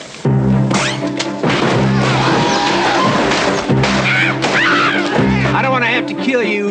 Don't you threaten me, Drum Eaton. Drum would never, ever point a gun at a lady. Your husband is a boil on the butt of humanity. TriStar Pictures presents... Well, this is it. You're finally rid of me. Sally Field. I think you'd be back every now and then. Dolly Parton. How's your family? Louis brought his girlfriend home, and the nicest thing I can say about her is all her tattoos are spelled correctly. Hi, Miss Weaver. Ugh, leave me alone. Shirley MacLaine. I'm not crazy, Malin. I've just been in a very bad mood for 40 years. Daryl Hannah, Miss Trudy, I swear to you that my personal tragedy will not interfere with my ability to do good hair. Olympia Dukakis, Looks like two pigs fighting under a blanket. Julia Roberts, I'm gonna make you very happy. I want a child of my own. Your poor body has been through so much. Why would you deliberately do this to yourself? Diabetics have healthy babies all the time. You are special, Shelby. time has made them close. Life She's gonna have a baby. Go get a doctor. has made them friends. Steel Magnolias, the funniest movie that will ever make you cry.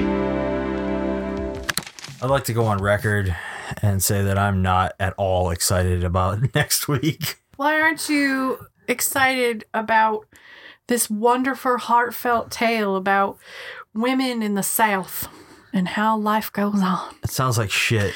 I have never seen this movie. Neither have I. But back when the pandemic was full swing and I got into TikTok, I saw tons of clips of this movie.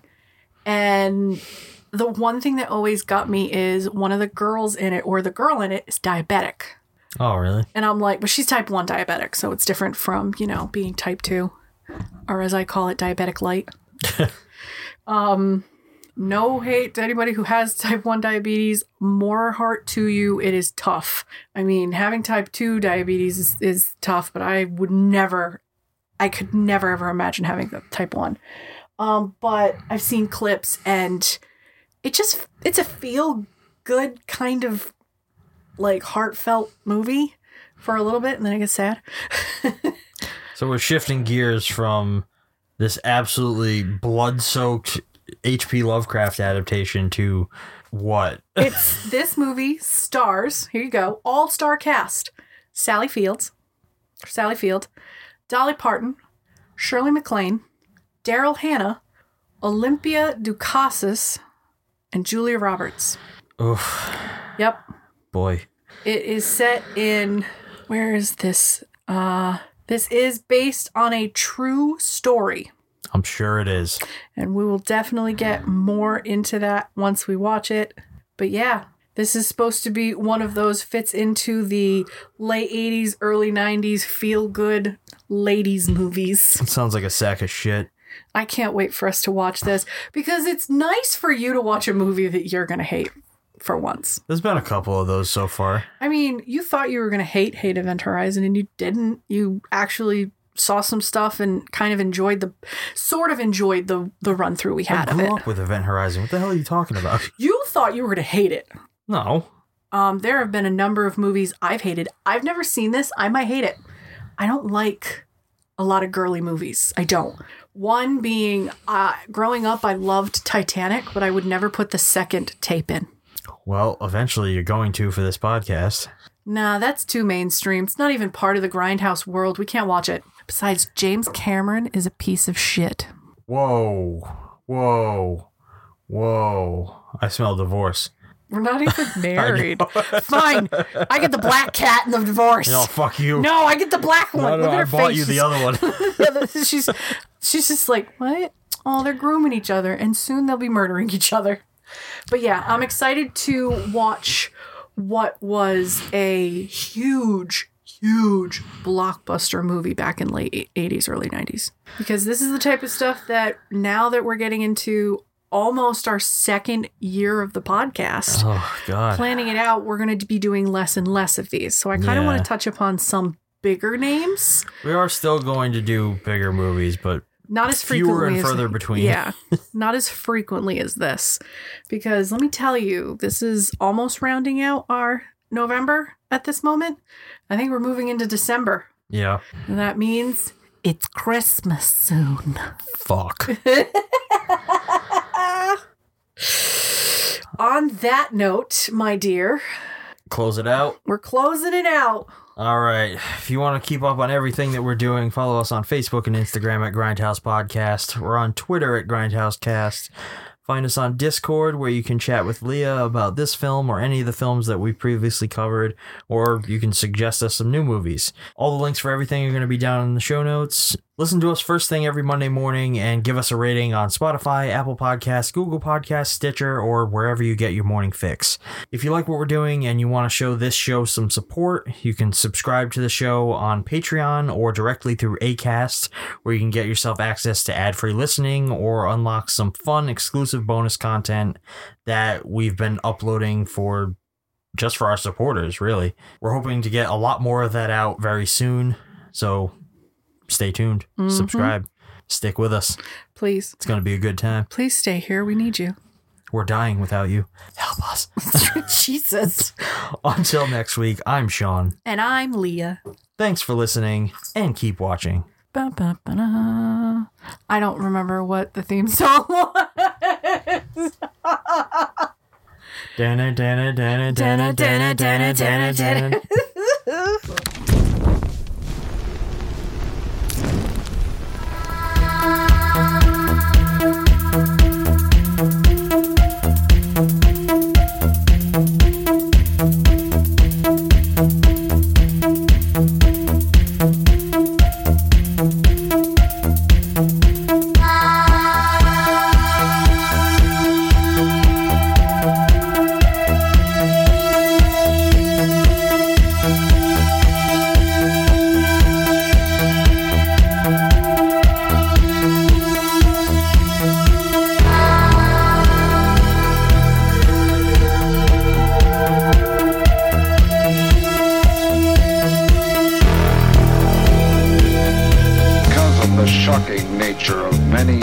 In this film, it is definitely not recommended for the squeamish.